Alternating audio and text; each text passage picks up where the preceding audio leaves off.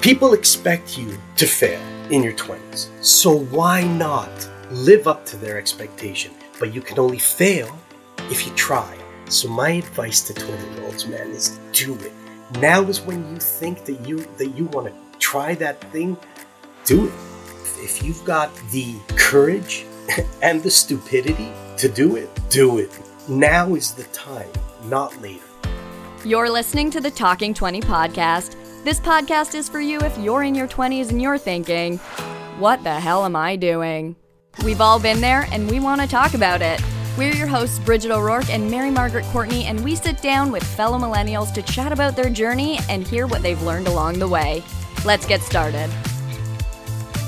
Welcome to another episode of Talking 20. So we know this podcast has been targeted towards millennials, but everyone from Gen Z and before has experience in their 20s, and we've been surprised by how much love and support we've had from other generations other than millennials, especially older generations. And whenever we talk about our podcast to our parents and their friends, there's always a conversation to be had. We find that they're so interested in learning about millennials and comparing and contrasting the experience of their 20s to the experience of our 20s. So we thought that we would explore this more, and today we're going to talk to Mary Margaret's favorite high school teacher and now friend, Frank Adriano.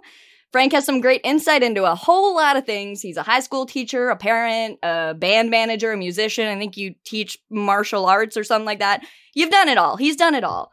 And Mary's told me that his authentic teaching style has undoubtedly changed the lives of many students, including herself, and his mentorship doesn't stop there. As a working musician, Frank brings young adults into the industry, introduces them to paid gigs, helps them gain experience, explore new music, and so much more. And just from the short time I've been talking to him before this episode, I can tell that he lifts everyone up around him, and you can't help but smile when you speak to this energetic, fun, smart, and goofy man. Welcome to the show, Frank. Hey, I got to meet this cat you're talking about because... Yeah, thank you for the intro, Bridge. Fun that you've already picked up on the smart, energetic, and goofiness.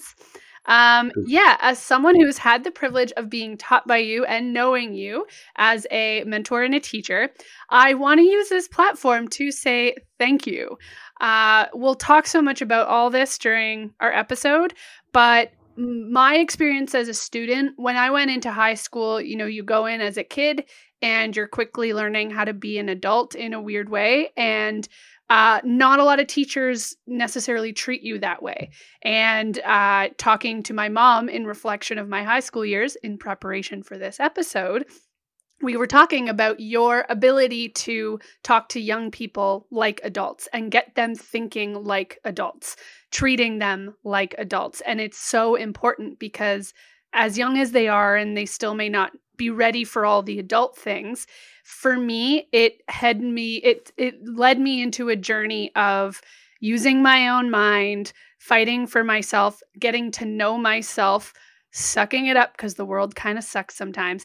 And it was teachers like you that made my parents feel great about me going off to school and learning and exploring. So thank you. Well, that's really beautiful of you to say, and I thank you. And I'm glad you guys have the ability to fix this in post because I am blushing by all the beautiful words that are being said to you. But can I let you in on a little secret, Mary? Sure. I have a handful of students that I need to thank because those students allowed these teachers who walked in as adults to remember that kid inside. And I think that's the part that coalesces that successful relationship. Perhaps the adultness that we bring is equal to the childlike innocence and beauty that you guys bring to me. And in those years, I felt like a kid, a lot older, not much wiser, but it gave me that joy that you guys had too, without the grumpiness that came later. So yeah, we have a lot to be thankful for. And you're well, and there's a beautiful meet in the middle there. It's a mutual respect. For listeners, I will call him Age because in high school, that's what students called you. You weren't Adriano, you were Age. But Bridget is like my sister. We are the same person. She is loud and energetic. She was a theater kid. She was the only kid I've ever heard been told to be more quiet on stage than loud. Mary does not like to let me live that down. Oh, it's my favorite story you've ever been told. It is a good story. He was like, Bridget, can you just like lower the volume a little bit? And I was like, this is my outlet. Everyone who goes on stage, it's like, project. You're too quiet. Not Bridget. Not Bridget. Not me. But yeah, we both have learning disabilities. We were both told to like, sit down, shut up, tame yourself.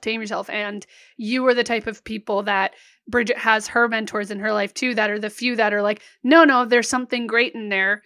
Don't ignore that. Let's use that and filter it properly. And it's why we're both doing the way we are now, is because of people like well, you. and I think it's real, and that's why all these years later we have that mutual respect and friendship and love, and I have no problem saying that because it's true. It's organic and it's real. You can't fake it, when it's real, it's real. Yeah, absolutely. You guys are so cute and gushy. Okay, enough. It's a great friendship. All right, Bridge, get into it. All right, let's start with our first question. So this is an obvious but a weighted question. So you're a parent, you're a teacher, you're a mentor, you're involved in the lives of youths in all the different ways. What do you think of 20-somethings today? What's different? What do you hope for us? What's your point of view? You're right. It is a weighted and loaded question because I have the luxury of having a 20-year-old. My son turned 20 in May. And so I get to see what he's going through from a parent perspective and then balance it from a teacher's perspective with some of my students. And I try, ever the student of sociology, I try to remember what it was like when I was at that ripe, and I mean ripe age of 20. And it's funny that I remember it with rose-colored glasses. And 20-somethings have it tough. And I truly believe the beginning of the 20s are the toughest. I think that the 30s are a blur. That's what my mom said too. Oh no. You don't remember anything. It's so true. The 40s, you start figuring it out and you get your groove. And now that I'm in my early 50s, you're just loving it. But it's we gotta wait another 10, 12 years before we feel good about ourselves. That's like my life again. I'm telling you, and they are the greatest. Those are the greatest because at that point you go, yeah, I get it. I really get it. And if there's one thing I got, and I really got in the 40s, with removing the religious aspect to it, but more the esoteric aspect. In my 40s, I realized two things. One, there is a God. And two, I ain't it. And I think that's the most important thing that I got. I love that. There is, and I ain't it. And I guess led myself to believe in the 20s that, everything happened in the 20s. So now my son moved out and he's living on his own with a flatmate in downtown Toronto in a condo. He's in school. He's struggling with this idea of how much to study, what to study. He's changed options twice, and I support every decision he makes. But I really do feel for 20-year-olds because if I could use an analogy, a 20-year-old is given a fantastic new computer without the manual. And they're figuring out how the hell to use it. And they're going to be the few who are going to do really well at that early stage. But for the most part, the most of the people in their 20s are going to just make the computer do what it has to do. That analogy could be extended to a car, a very, very good sports car. And they have no idea what the vehicle can do. They just want to drive it.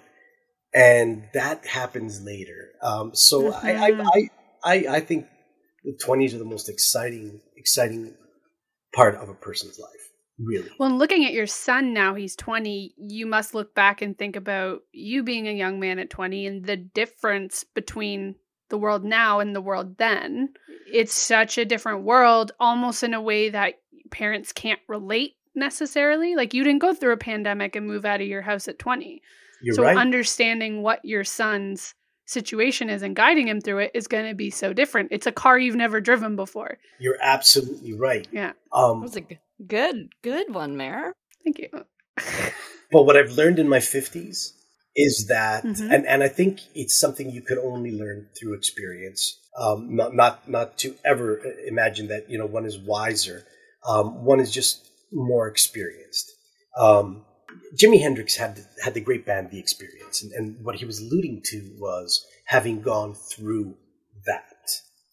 And of course, without the drug use, blah, blah, blah, blah, blah. But it was having gone through, when you were experienced, are you experienced meant have you gone through it?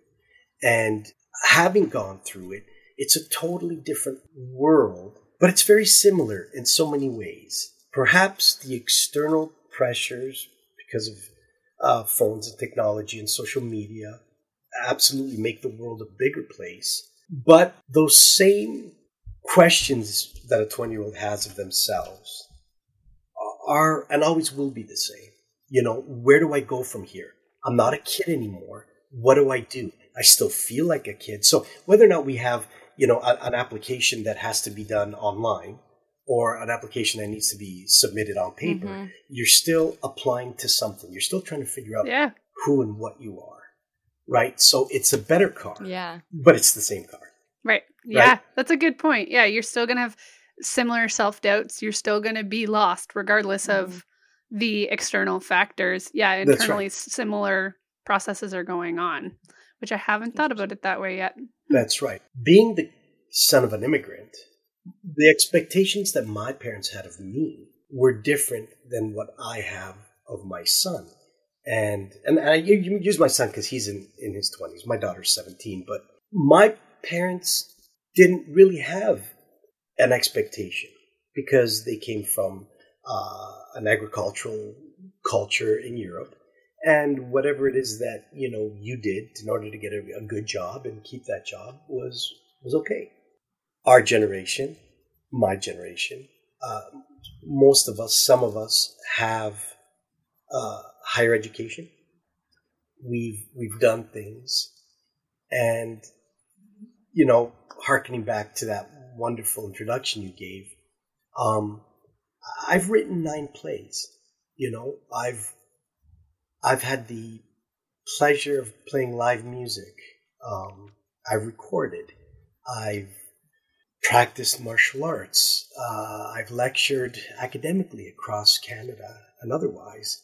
All those expectations, although never vocalized, must be there for my kid. They must be. I know they must be. In the deep recesses of his mind, he must be saying, wow, what am I going to do to one-up that? And I need that to be one-upped. I don't expect it to, but I hope that it is. I want my 20-year-old to say, okay, he did this, now I'm going to do that.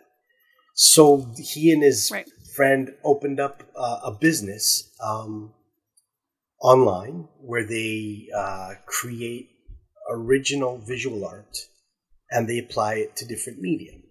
And I thought, okay, that's cool. They are a lot more enterprising than I was. They see the speed with which information could be dispersed. And they have this world of the Bitcoin. Mm-hmm. I was just going to say, are they trying to sell this for Bitcoin? Yeah. You know what? That currency is a very real currency for them. For me, it's going to be the currency of the future. So, maybe, I don't know. Guys, we didn't have a loonie. We actually had a paper $1 and a paper $2. That's crazy. Yeah. So I was actually going to say, like, you were saying that, you've dabbled in all of these different things. So does that give you a more open mind when you're raising your son now? You said he's changed his idea of the future twice. I bet that helps you be more open-minded with when he switches gears or when he talks about switching gears. Sky's the limit. I think I'm the only parent I know who was trying to coerce my son not to go to university.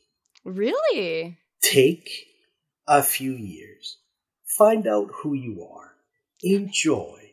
And he says, no, if I don't do this, I won't go back. And I said, that's okay. I want you to be happy. I want you to say, yeah, you know what? I didn't go to, Western, McGill, Ryerson, or University X, whatever. But I sold fruit in a market in Greece.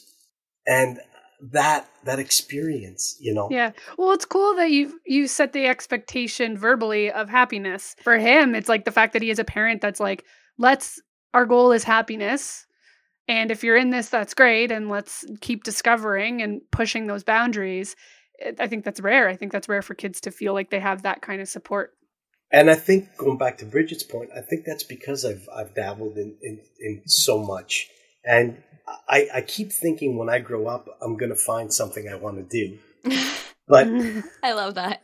I'm going to keep at it because, you mentioned theater. I auditioned 1988 to the York Theater Program, and I got in, and it was weird because I thought I wanted to be an actor, and I quickly got out of that world because I found that theater students were just too weird. They were always on. There was never a point where theater students could go, okay, now I'm me. They were always performing, and I thought, this is exhausting. Mm-hmm. Mary brought that up once too. So I flipped, and I decided to do the writing part of it, so that way at least I could tell them when to act and when not.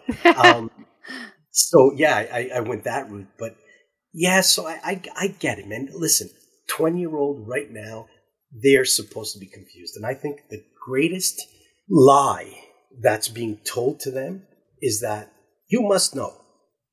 If you don't know by 20 years old, blah, blah, blah, blah, blah, garbage. You're not supposed to know.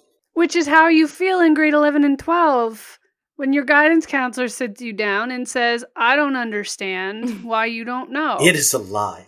I had one student years ago who wanted to become a professional wrestler. And I supported her decision 100%. And after a year, she came to visit and she said, yeah, it didn't work out. But she wanted to thank me because I'm the only person who said to her, yeah, go do it. But you need a cool stage name. Why not? Why not? Now, if I decide at the age of 52 that I'm going to go into professional wrestling, I think there's an issue. But at 17, 18, 20, I think that's when you should be trying these weird, different experiences, because that's when the opportunity is afforded to you. You have no responsibility there. I shouldn't say that. For the most part, you don't have as great a responsibility as you do later in life. You don't have other lives that depend on you. Mm-hmm. You are not obligated to behave the way society expects you to behave. You're allowed to be 20. And I think the Roaring 20s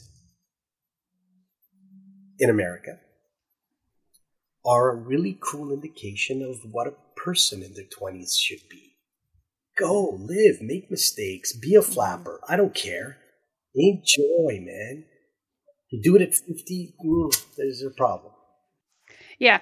And it's nice to hear you talk about that, because even for Bridget and I, like, people are always trying to kind of put us in a box of like, what do you do? Like, what is your job? I mean, I don't even really know. I know. And I'm learning to laugh at it. And I'm learning to say, like, I've always been a creator. That's always been my mindset. Similar to you, I lived in that world for a while for many reasons, including it wasn't a profession I wanted to take on. There was this world of like false living that I didn't want. That actor mentality can get very confusing. And so I got out of it and I didn't have that identity as an actor anymore. And ever since then, people are like, so what are you? So what do you do? So where? And I've always felt that pressure to like find the thing. What is the job title? What is the thing that we do? And slowly, both Bridget and I are just ending in a place where we're like, we're just going to do this ourselves and the job will be what we call it. It doesn't actually matter. We'll pay our bills. We'll continue to create. We'll continue to build and grow, and like still looking for that thing we're going to do when we grow up, and we'll continue to find it. And you know what, Mayor, that is so beautiful and refreshing to hear both of you do that. I don't know Bridget, but I do know you, and I have followed your multiple careers. Your 12,000 careers. And I applaud them. I really do. And you know what? From one perspective, here's Mary Margaret who, hasn't found that thing, but I see the Mary Margaret who has done so much and so different. And I'm thinking there are people who will reach their 50s and they will not have half of the experiences that you have had. They have never put on an event. They don't know what it's like to be in the theater world. They don't know what it's like to create even this podcast, which I think is brilliant and beautiful and important. They won't do that. And they will wake up at 50 and say, I've done the same thing that I've done for 30 years and I'm miserable. And you know what? It's because I had a father and a mother with your attitude. And my dad always said that you can have 10 years of one experience or you can have 1 year of 10 experiences. And he says, I know who I would hire. Yep. And that's always been I've never been afraid of that job change because of that perspective you're providing your son right now. You know what? My objective is to create a kid who becomes a, genetics notwithstanding, stable individual and happy. I want him to be happy because if you're happy and you know it, clap your hands. That's what popped into my mind. But I mean it, Bridget. I mean it, man. I mean it. Just remind yourself. And you know what, man? If I could say anything to those other 20-year-olds, I'm not kidding. If you're happy and you know it, even just clap your hands, man. And that'll bring you back to who you are. I love that. That's fantastic. I love that. So Mary and I have gone through our early 20s and we have our podcast episodes out about our stories. But now that we're in our later 20s, one of the big conversations in our lives, our friends' lives, everybody's life right now is marriage and babies, especially babies. And I know that you just celebrated an anniversary with your wife, didn't you? Yeah, absolutely. How long have you guys been together? We have been married 25 years, but we've been together 35 years. You guys are high school sweethearts. Yes, we're high school sweethearts, and we've been together. Did you know she was the one, like, when you met her? I still don't know she is the one. All I know is that she has stomached me for all these years. My son was asking me about relationships, right? And how it was back in my day. So I had explained to him that we would club our women over the head and drag them into the cave. As one should. As one shouldn't, and I think that there's a place for that. Listen, for all you feminists out there, that was humor. Oh, that's how that one works. Okay, we're just kidding. Yes. So you didn't club your wife over the head? No, but I've been getting clubbings ever since. I've been on the receiving end of it. So I said to him, it was different because our social circle was a lot smaller, and we luckily didn't have a history that was around every corner. You guys do. Mm-hmm. Everything you do is recorded. Everything you say is recorded. That picture that you've been with somebody and then 2 weeks later you're with another person. Hold on a sec, what's going on? So all those pressures weren't there. And we didn't know any better. I mean, I told my son I was dating the most beautiful girl in school. I married her, and I'm still deeply, deeply in love with her. We celebrated 25 years, and she's my number one. You know, it's I know it's pretty cheesy to say, but it's true. And I hope everybody finds that, and all those questions about kids and everything that 20-year-olds have in relationships, it was a foregone conclusion with us. Okay, I was going to ask that because when you meet her, you're in high school. So you still obviously have we have to graduate high school. That's right. We need to go to school for our jobs and all those things. But was there an obvious okay, we're going to get married, get a house, or get jobs, get married, get a house, have kids, whatever that. Okay. Was that the assumption? Full disclosure, I am everywhere I am today because I have had the most supportive partner, and my bride, my best friend, has made most of my decisions for me. So we were dating for 10 years, right? So we started dating when she was 17, I was 18. And, she was 16 and I was 17. Correction. And 10 years later, we had gone through school. We did everything that we thought we wanted to do. 10 years later, on Halloween night, I'll never forget it, my then girlfriend, now wife, comes to pick me up in her silver Honda Civic. And she says, do you want to go for a ride? I had just finished giving the kiddies the Halloween treats. And I said, yes, I am definitely going for a ride with my then girlfriend, now wife, on Halloween night. Right? Going to be some more tricks and treats happening here. And hello. We went down to the local park and we parked in the parking spot. And I thought, yes, it's time. She said, listen to this. So she put in a cassette tape in her car and she played for me Meatloaf's. Oh, God, the senior's moment. The song is called Let Me Sleep On It. Baby, baby, let me sleep on it. Oh, Paradise by the Dashboard Lights. Paradise by the Dashboard Lights. Thank you. Way to go, and she Mare. played the whole song for me, and I'm thinking, yeah, it's a cool song. There's some really cool changes. What's going on? And then she said, are we going to do this? And I'm thinking, yeah, I've been ready all night. And she says, no, are we going to do this? Are we going to have our lives together? I have shivers. She said, it's been 10 years. And I went, why wreck a good thing? Honestly, I said, why wreck a good thing? I was scared. I didn't know. I was 26, 27 years old. I was 26. And she says, well, I can't wait. So either we do this or, we both. Good for her. And I wasn't ready to lose her. So she proposed to me. Oh, I love this. I know. She proposed to me inadvertently. I said, yeah, we're going to get married.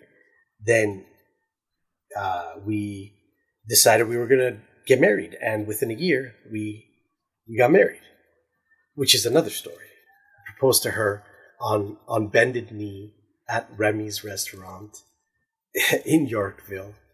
And can I tell you the story? It's a great story. Yes. Yeah, absolutely. She was working at the time at Air Canada Reservations, which was in Yorkville in the big towers. I was waiting. I was 26 years old. There were no teaching jobs. I had tried my luck in other industries. And I thought, I'm not going to get married until I have a job, which is another thing that you do in your 20s, right? I'm not going to get married without a stable job. And teaching was the thing that I had graduated from, and this is what I'm going to do. Well, I landed a job. And we decided, okay, we're going to get married. This is what we're going to do. And on the opening day of trout season, which is the day I wanted to remember, I went fishing with my buddy Lou, my best friend, who was the best man at my wedding and still my best friend. And I was going to hopefully catch a trout and put the ring in her mouth and present a trout. Well, why? I didn't catch a trout. This is like guys' Tinder profile pictures. I know. Except there's a ring in it. The bass that dances. Well, it would have been the trout with the ring, right? So didn't catch a trout. So instead, I had second plan of presenting her with my favorite sonnet, Shakespearean sonnet, which she knows. Let me not to the marriage of true love admit impediment, blah, blah, blah, blah. And I carved out that much of the book, placed the ring in it, glued the book shut so that we wouldn't lose the very expensive ring. We went to dinner, picked her up from work. She ordered dinner, and as we're having hors d'oeuvres, I said, hey, I got you something.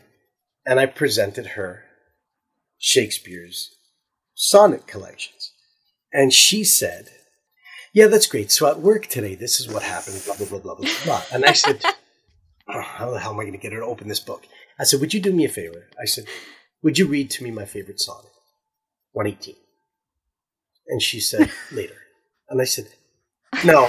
I said, I want you to read it to me now. And she says, I'm hungry. I'm tired. I will read it later. I said, you're going to read the thing now, and you're going to, I want to hear it now. And she said, fine. She's trying to open this book, and it's glued shut. And I thought, shit, none of this is happening the way it's supposed to happen. So should have gone with the trout. Okay, should have gone with the trout. So I said, give me that book. I got the book. I'm wrestling with it. Pop it open. And this ring sort of falls out. I take it. I get on one knee, and I said, will you marry me? And her response was, yes, yes. Then she got up, and she left the table. The two people who were to my right thought it was the cutest thing they've ever seen. My wife got up and left me there. And I said, she did say yes, everybody. And where the hell did she go? She went to the payphone. Whoa, what's that? Yeah, wait, payphone? Exactly. There was no cell. So at the entrance, she had to get up and leave. So she left me there eating cold dinner while she's yammering on her phone with her sister and her best friend that Frank just asked her to marry him, blah, blah, blah, blah, blah. And I'm sitting there and I'm going, I'm by myself. And I've been waiting the same way for 35 years of marriage. Yeah, but that's what happened when we got married. So I love that. Backtrack. So Doris is the reason why I did everything. We got married because Doris wanted to get married. We rented for a bit. Then Doris wanted to go buy a house, so we went to go buy a house. Then Doris wanted to have kids, so we had our first kid, and we lost our first kid. And every major decision that we've made because Doris said, "Hey, let's do this." And she took me by the hand and we did it. Wow. And so you talked about you when you guys first had kids and you lost your first kid. Yeah. Can we talk about that journey for you guys? Yeah, absolutely. Which leads us back again to what we said about our 20s. The 20s is when you get everything for the first time on your own. Because up until then, most of us traditionally have an infrastructure, a parental base that supports us. And if there is a death in the family, the parents are there to help us. Extended family is there to help us. But any of those real decisions, like marriage, you're alone. And man, when you say those vows, you're alone. And you got to mean that. And death was the same way for us. And we were so excited about having our first child. And more than halfway into my wife's pregnancy, we were having breakfast together. And she wasn't feeling well. And all of a sudden, her water broke. And we couldn't understand it. We had, again, no internet, no nothing, right? So you're not Googling going, what the hell's happening? You know, there's no, hey, Siri, what the hell does this mean? None of it. Yeah. So we go to the hospital.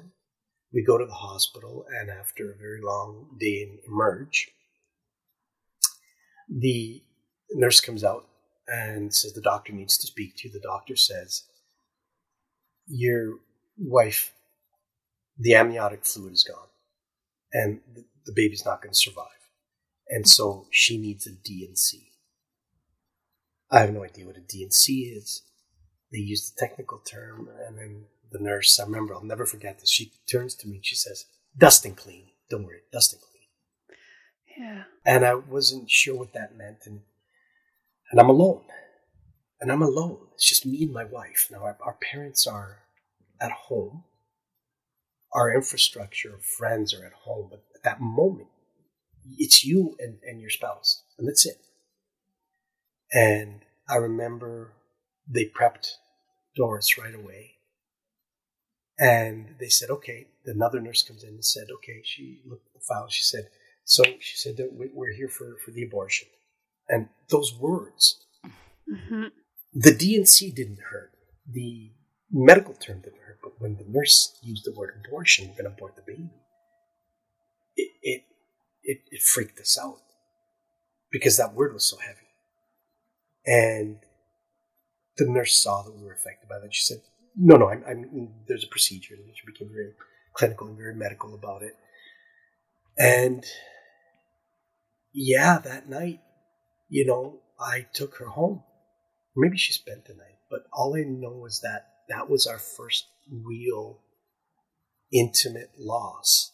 And we had that together. And we didn't know how to react with that because you have nothing to base it on, No, and it's during a time where these aren't conversations talked about out loud. That's right. And it comes with this it's like intergenerational shame and this history of we don't talk about these things. And you're right, not having internet as well, but there's been a conditioning to keep this to yourself. That's right. Not seen as a grief, not seen as a loss. Obviously to you it is, but how do you find that community when you don't know anybody else who's gone through it? That's right. And how old were you guys at this time when this happened? We were married at 26, so we must have been 27. Oh, no, I'll tell you exactly. Doris was 29. Yes, Doris was 29, and I had turned 30 because it was after that we moved and we bought our house. Yeah, so Doris was 29. But she had lost her dad at 27. Oh, when her dad died. Poor Doris. And you. This is a man who I knew for 10 years. And again, it was like, it was not like it. It was losing a parent. And I remember Doris and I having to make all the funeral arrangements. And again, this is all new, right? This is later in life you reflect on it and perhaps, but this is all very new and you have nobody to bounce this off of because there's no rule book. There's no rule book of how you go through these things. Absolutely, and that whole experience brought us even closer, And when I asked Doris' permission to talk about this during this podcast, she said, "Yeah." She goes, "That's fine. It's fine." And I thought, man, that's cool of her because again, you have that stigma, that shame, that whatever. And we're not the first people to have ever lost a child. No, but it's still rare to talk about it. And even though for you guys, some people might say like, well, it was so long ago, it might be easier. I'm of a belief it never gets easier. Those are forever losses. Those are forever wondering what life would be if the road went differently. Especially because it was that late into the pregnancy. Yes. But 3 years later, we had Julian. So during that time after this happened, Doris is experiencing all of the physical symptoms that come along with this kind of situation. What's it like being the husband of somebody who's going through that and you can't really take on any of the physical aspects of it, but how do you support somebody in that situation? You know what? Again, this is going to sound so cheesy, but you love that person. And you exemplify that love in any way you can, in every way you can, And if she wants to talk, you talk. If she wants to stay quiet, you stay quiet. If she just wants you to hold her, you hold her. If she wants you to leave, you leave. You know, all of that, and removing the two people as separate entities, and digging that you're one. So she wasn't suffering, we were suffering. Mm-hmm. I wasn't helping her, we were helping each other. And did you ever feel any, like, obviously you were going through this too, but I feel like the focus is a lot of the time on the woman who's going through it. Did you ever feel like, I don't know, you were kind of... It wasn't a we, it was a her. Yeah. Well, it's very interesting that you say that. And although this may seem and sound callous and like I'm making light of it, it isn't. I recently got a puppy, a female, Jazz. She's crazy. It's our first female. We had her spayed, as every responsible pet owner should have. I feel like Bob Barker saying that. But I was more affected knowing that we were taking her in and giving her a hysterectomy, knowing that she can't ever have puppies, than I was with both my male dogs who were neutered. It really, really affected me. And I think that goes back to your question, Bridget. There's something beautiful and magical and real about a woman, and she gets to create life and give birth. And when that's something we will never know. We're part of it, but we'll never know. And so when that's taken away from a woman, I think it's very, very powerful. And I think it's something that, again, it's not the first person to ever go through it, and heaven knows won't be the last person, but there's something very powerful about that. And when we even had our puppy, our girl, it affected me. It's weird. I have so many questions. So my one question is, now at the age you guys are at, so my assumption is back then this happens the months after everything, when she goes to work and she's having a really sad day. It's not as easy as when she loses her dad and she goes into work and has a sad day. Everyone goes, oh, she lost her dad. She's having a sad day. But it's not, you don't, and maybe it's shared or not shared with people, but there isn't a real human that other people met. You guys woke up every day during the pregnancy thinking about this baby. And so when you lose it, that loss is so intense and not talked about. That's right. At this age, you guys get older. Is it more of a conversation? Do you reflect on that? Do more people in your age range share these stories of similar experiences? You know, it's funny, Mare, that except for very few, very dear, intimate friends, that's just something that we have kept ours. That's ours. That pain is ours, and I remember mentioning it to my own kids one day at dinner, and I think it was my son or my daughter, and they said, "Did you guys ever want to have any other kids?" And I said, well, actually, you would have had an older brother or sister. And we told them. And they were just like, really? That happened? And I said, yeah, that happened. But it was our private little moment. You're right. People know when your parents die because they don't see your parents anymore. Mm-hmm. But they don't know about a child that wasn't born. And that's something that's ours, you know. And I think there's something beautiful about that too. That's ours. That's ours, you know? Which is fair for you guys to keep that in your world, and that's an experience you two went through together. Yep. On the other side, as a woman in my young 20s, well, no, that's not true at all. That's not true, Mary. You're almost 30. Come on, get with it. I'm turning 29 in 3 weeks. You're like real old. My young 20s. Jesus Christ. No, but someone who's gone through her 20s. A lot of friends having babies, talking about babies. Bridget and I, all we talk about is babies. And I get angry when people don't want to talk about in vitro, don't want to talk about not being able to have babies, struggling with having babies, miscarriages, because they're everywhere. Like, if you open up and talk to people, it's 1 degree of separation. You'll find someone who's gone through something similar. Never the same, but similar. And that's the hard part for me is I'm like, thank you for talking about this, because there is someone who's going to be listening who's trying to get pregnant or just lost a baby. Even if it was 2 days after they found out they're pregnant and have a miscarriage, it hurts. It's hard. And they should be allowed, husband, wife, boy, girl, anyone, you should be allowed to suffer and struggle as if you lost anyone else in your life. Absolutely. But it's not talked about. Knowing that that's a shared experience does help. Yeah. So how did you guys at this time find people to connect with? Like, did you have anybody to talk to about this who's been through something similar? Nobody who knew. You're just alone, but you're together. Absolutely. You know, that was ours. That was our thing, you know? And it's funny that when we spoke to my mother-in-law, which is another thing we didn't know, she shared with us that she had six miscarriages. Oh. And we went, really? She goes, oh yeah, it's fine. Yeah.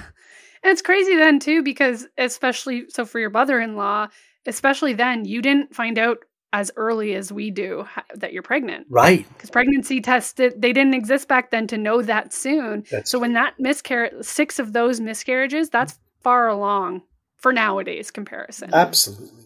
Absolutely. So what kind of advice would you offer to a couple going through that right now? Would you tell them to talk about it? Would you tell them to keep it a special thing between them? What would your advice be?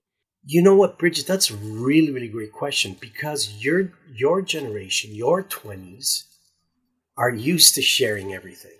Ours isn't.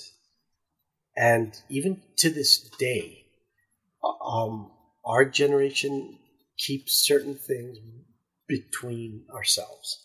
But you guys, heck, you put it out there. You guys take a picture of meals that you're eating and let everybody know. So my advice is whatever helps, but never, ever, ever, ever think you're in this alone. You are in it with your, with I'm going to call it a spouse because traditionally that's where I come from, but your partner. You guys are together. And again, my hurting wasn't my hurting.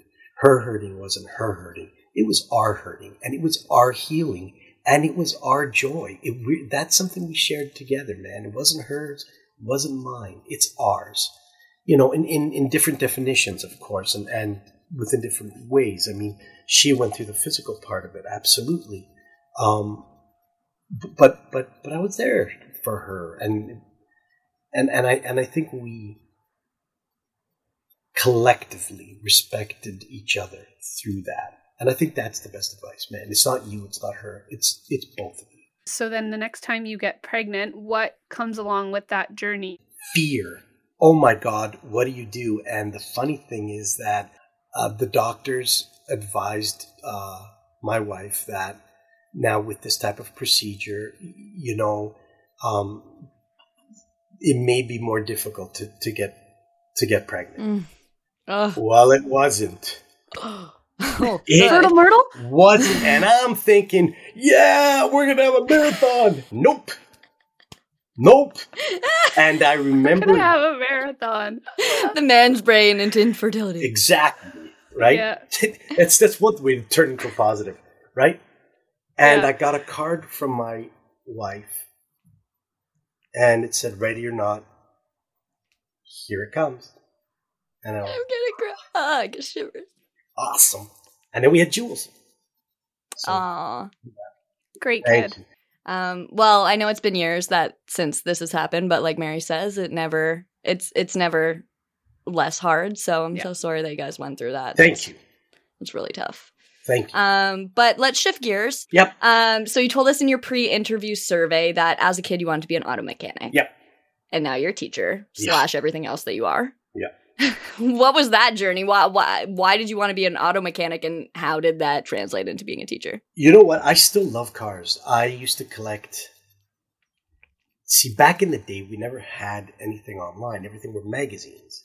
So all our girly magazines were magazines, all our pornography were pornographic magazines, all our cars, all our guitar magazines were magazines. So this is something, and I just loved cars. I loved everything about them. I found them interesting, and I was going to be a mechanic.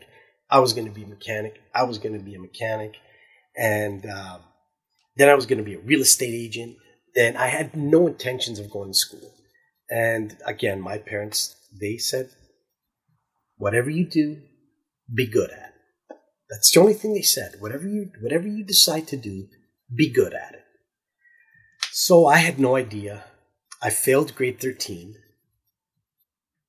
All my buddies, including Doris, graduated. I had to go back to grade 14. And it's the best thing that ever happened to me. And I think that's really? why... Did you feel like it was going to be at the time, though? Like, what were the feelings like when you failed grade 13? I was so angry. I was so angry because I failed history. What? Ironically. Yeah, I know. I was student council president. I was dating the most beautiful girl in the school. I had it all, man. And school was not of any interest to me. And I'm going to be a mechanic. I don't give a shit. And then Doris begged my history teacher, John Harkness, I'll never forget him, to give me the credit because it was like 47 point something, and he would not. And it's not this day and age where you can't fail kids anywhere near 40. You give them the credit and move them ahead. That was a fail. And she begged him, and he said, nope. Everybody graduated. I felt like a loser, but I went back to Emory the following year. I took his course again because I was going to show him that I could pass his course. Good for you. Well, not only did I pass his course, what a life lesson. I got something like an 84. And I said to him, I'll never forget this. I said, you see, told you I could do it. And he turned to me and said, no, I told you could do it. And that hit me, and I went, that's fantastic. Oh my God. He's not upset. You know, you're supposed to be upset. I did this to get back at you. And instead he said, nope, I told you could do it. We became friends. I still have 2 history books that he's given me of his own personal collection. And I went to school. I had no idea what I was... a year has gone. I worked.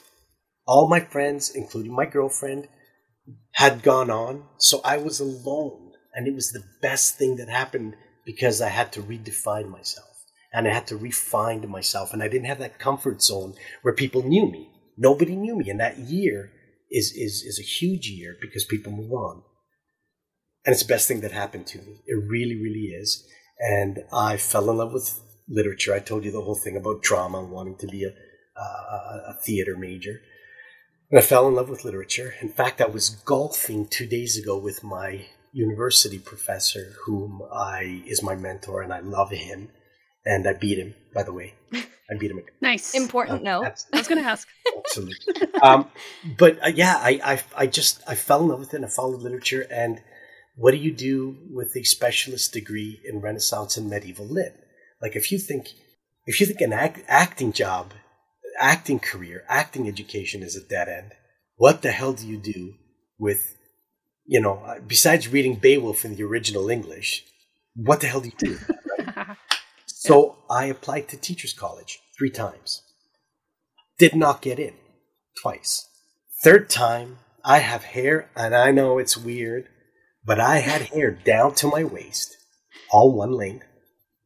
And I just, instead of putting it up on a ponytail, my 3rd interview, I just went in.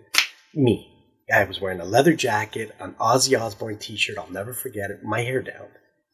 And I got in. And I got into the concurrent program. So I did. So what made you keep going back and trying at this point? Were you like, this, I want to do this. I want to succeed at this. I want to do this. I don't know what the hell else I'm going to do with an English degree. Mm-hmm. But I think I want to do this. And then when I got in, I realized, yeah, this is it. This is it, And then you got that slap in the face in your mid-20s when you do graduate and there are no jobs. And being glutton for punishment, I kept 32 rejection letters. Ugh. Okay, we have to talk about this. The letters. Because we just released Bridget's episode, which was all about trying to get a job, getting fired, this world of being in your 20s and not getting work. So definitely came up a lot. We've had people respond and say to us, like, I'm going through this right now. This is pure hell. It's an ego hit. But my favorite part was when you told that you've told us you got rejection letters in the mail. And we were like, wait. So not only did they take time to tell you didn't get the job, but they like put it in the mail and sent it to you and you had to wait for that? Yeah. And now they just don't tell you. You're just like, right. Did you get my application? Or you get nothing. So many jobs I've applied for and there's just never been a response. You're like, I guess not. At least this was the courtesy of saying, screw off. Yeah, and it's just hilarious because they made way more effort to tell you to screw off. You're right. And I kept them. I kept each and every letter. See, because back in the day, there wasn't one board of education.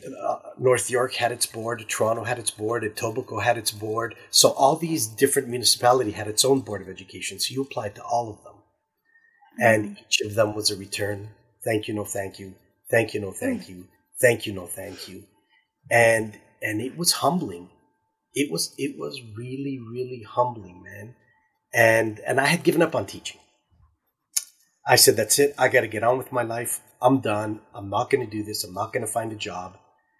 And I applied to and got accepted to Saudi Arabia to teach English at a business school. Wow, you have had a lot of experience. Now, you got it.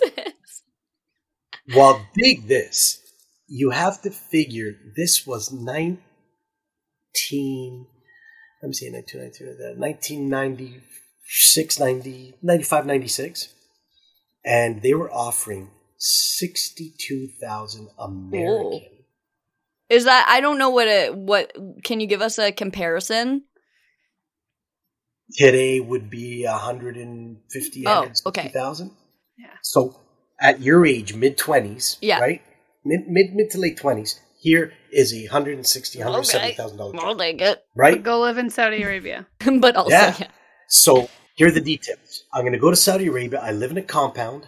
I get to fly home twice in 1 year. No alcohol, no tobacco, no women. I'm going to jail. I say, okay, all right. I could do this. Doris is like, I'm fine. You can go. Yeah. Doris is, you know what? I'm not happy about it, but if you think you got to do this, go too. And I successfully passed through a phone interview, right? Because there's none of this, right? So there was a paper, and then there's a phone interview, and you're speaking to somebody. And then, as luck would have it, October of that year, I got called to go in for an interview here at 42,000. No, perhaps even less, maybe 38,000 Canadian. So like 20,000 less than what you were offered. More so because it was American. Yeah. Right? Okay. Wow. So this was the 38,000, and I got hired with our board 27 years ago, and Saudi Arabia never materialized. Wow. But yeah. What a decision to have to make. Like, completely change your whole life for the money. Yeah. Or keep your life the way it is, stay happy the way you are, but you're not going to have that income that you could. Yeah.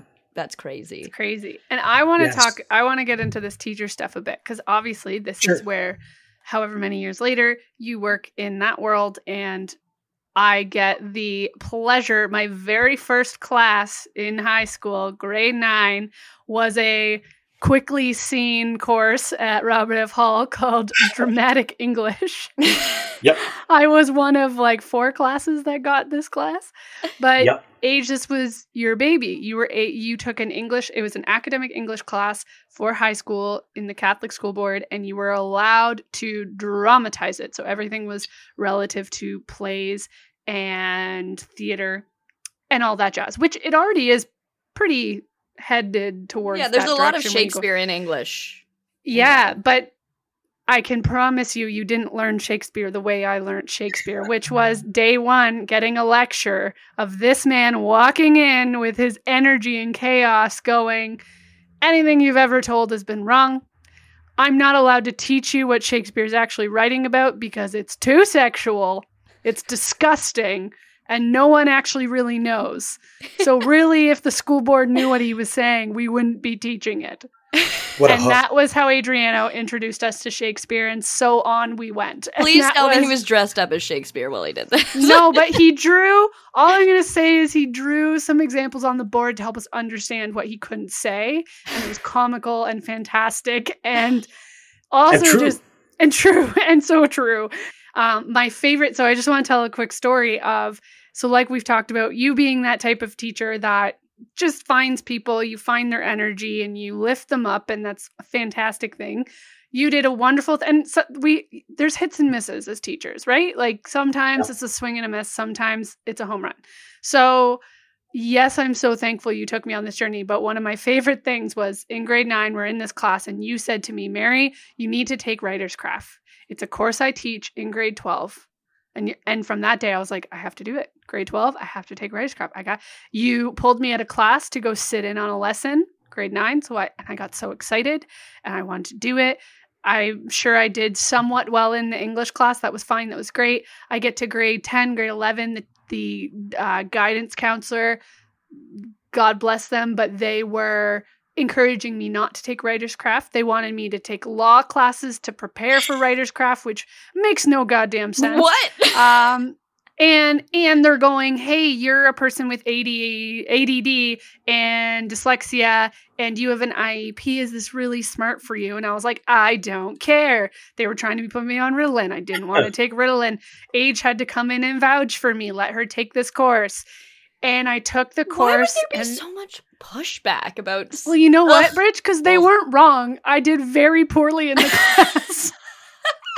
I was not good. Oh, that's hilarious. And Age, I don't know if you remember, but I remember us finishing the course and you going, well, it's not for you, but you tried your best.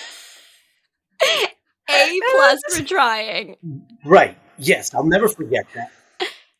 But you know what, Mary? And therein lies the problem that I see after 27 years with education.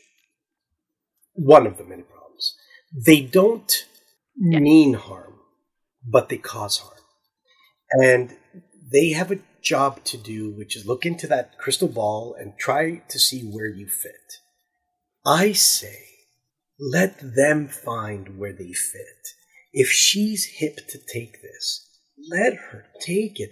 Half the obstacle in anything is the desire to do it.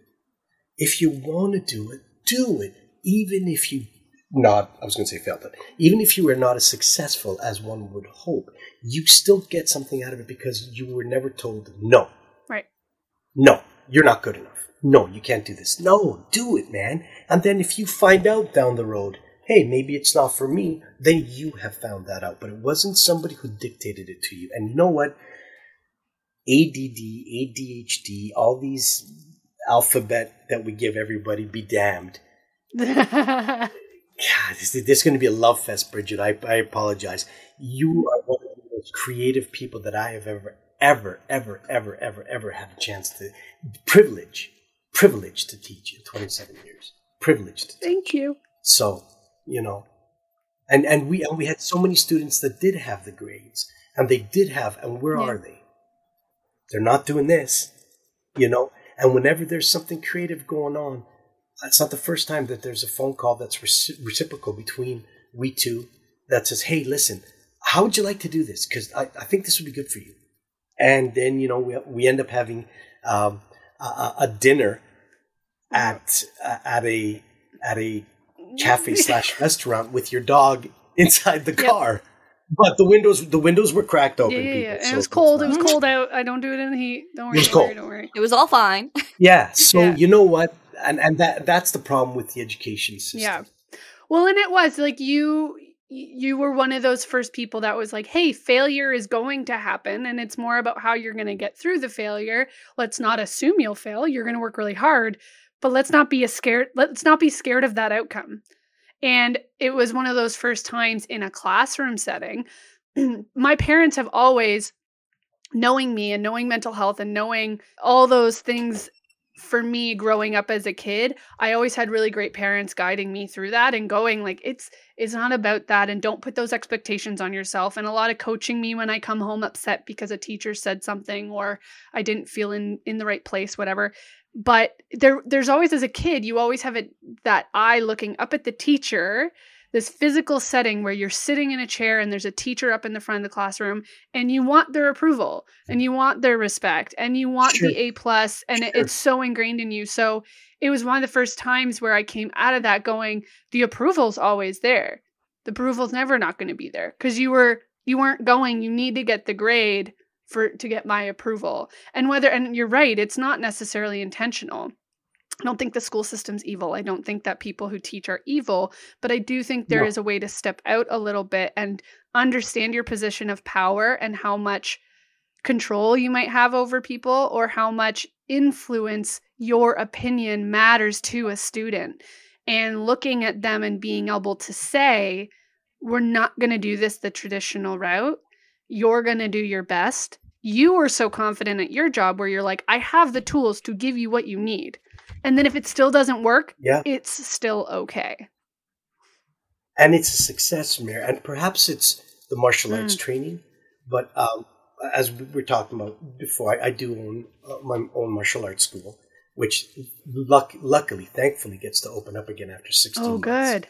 But in the martial arts world, I've had students who are terrified to get into the ring or terrified to break a board. And I say to them,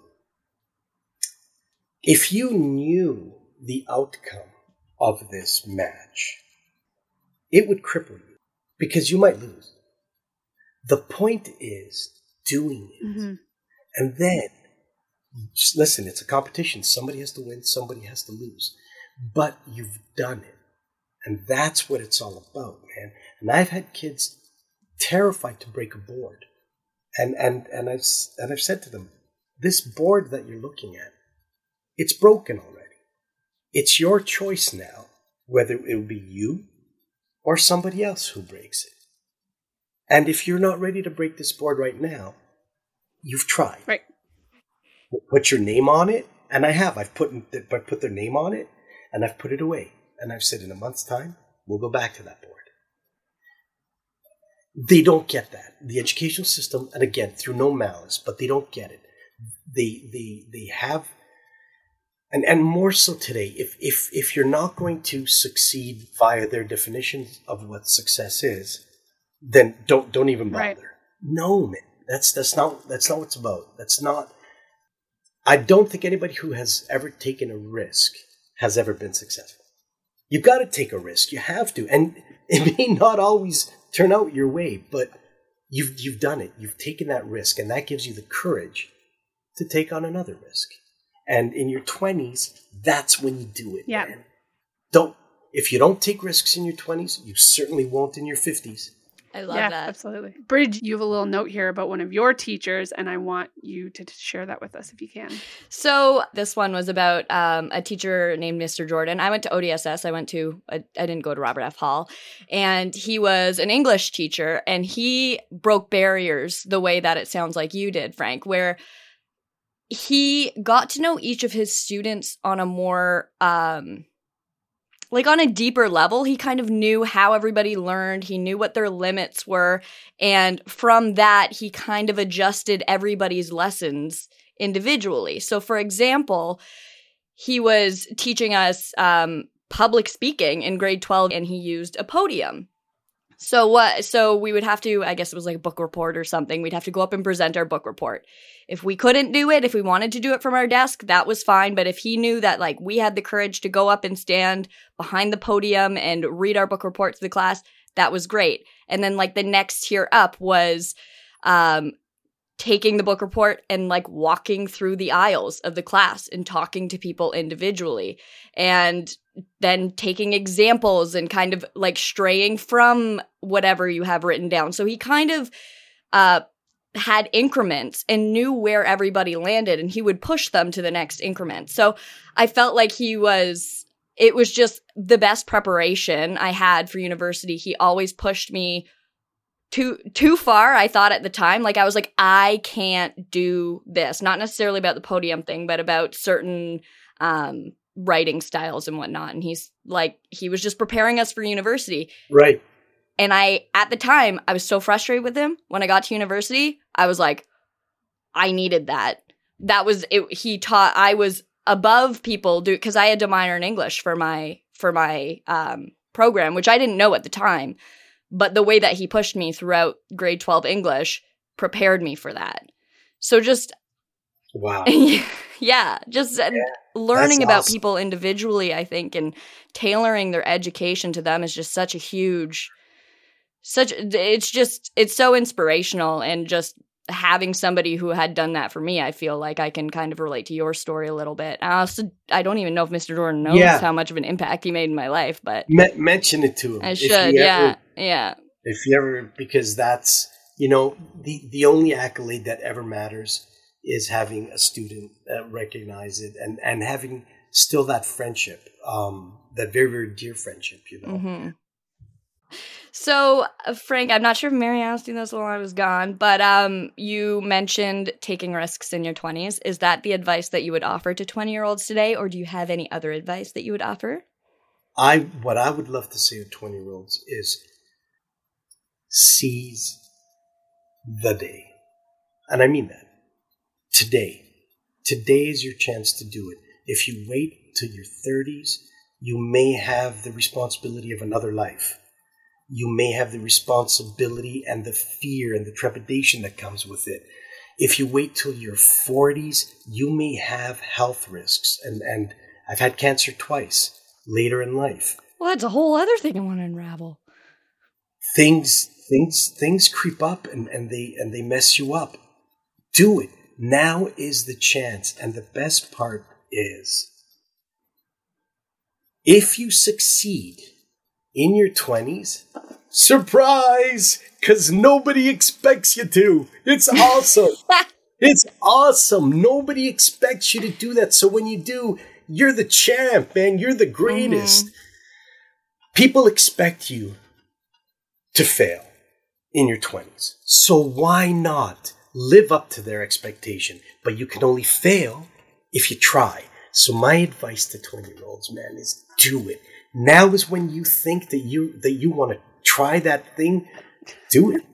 Now is the time, not later. There may not be a later.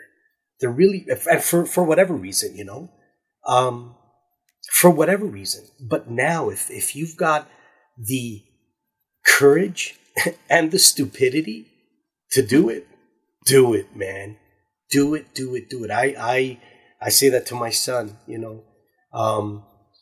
He just got back from a concert in Florida, a rap festival called Loud, something Loud. Anyway, it was a huge 3-day rap festival in Florida. And, Rolling Loud. That's what it was called, Rolling Loud. And I said, go have a good time, man. Yes, there's COVID. Yes, you have to take time off work. Yes, you might be quarantined for 2 weeks afterward when you come back. But now's when you can do it because you don't have a mortgage. You don't have a family. Do it. Just go do it. He had a great time. Perfect. Now, if at 52, my age, he decides, I'm going to take this risk, there are other things you need to consider now. Yeah. But 20-year-olds, go have fun and do it, man. You've convinced me. I'm quitting everything and I'm going to start my dream of being a trapeze artist. We're going to Bali. Wait, what? It's happening. We're becoming trapeze artists in Bali. I've just always wanted to do it. I want to write your soundtrack. Okay. Amazing. I love it. All right. Perfect business plan. I've also really wanted to become like an Elvis impersonator, so maybe I'll just add that in there. I'm just so jazzed right now. I think this will be great. Why not, man?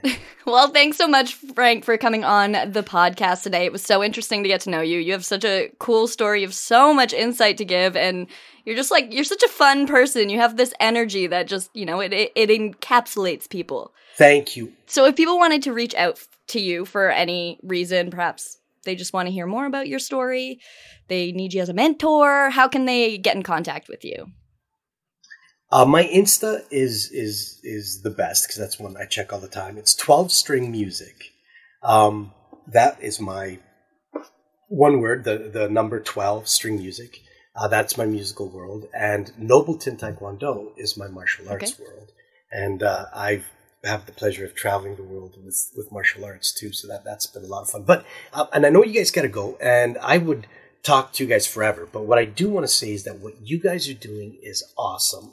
I have been interviewed by a lot of people, and you guys made this so pleasant an experience, so comfortable. I would love to be invited back someday. Oh, and you will. I'd love to be invited back. Good, because no, I'm serious. You guys are awesome, and you guys are doing something that nobody else has the courage to do. Will it fail? Who cares? Who cares? We've already learned so much.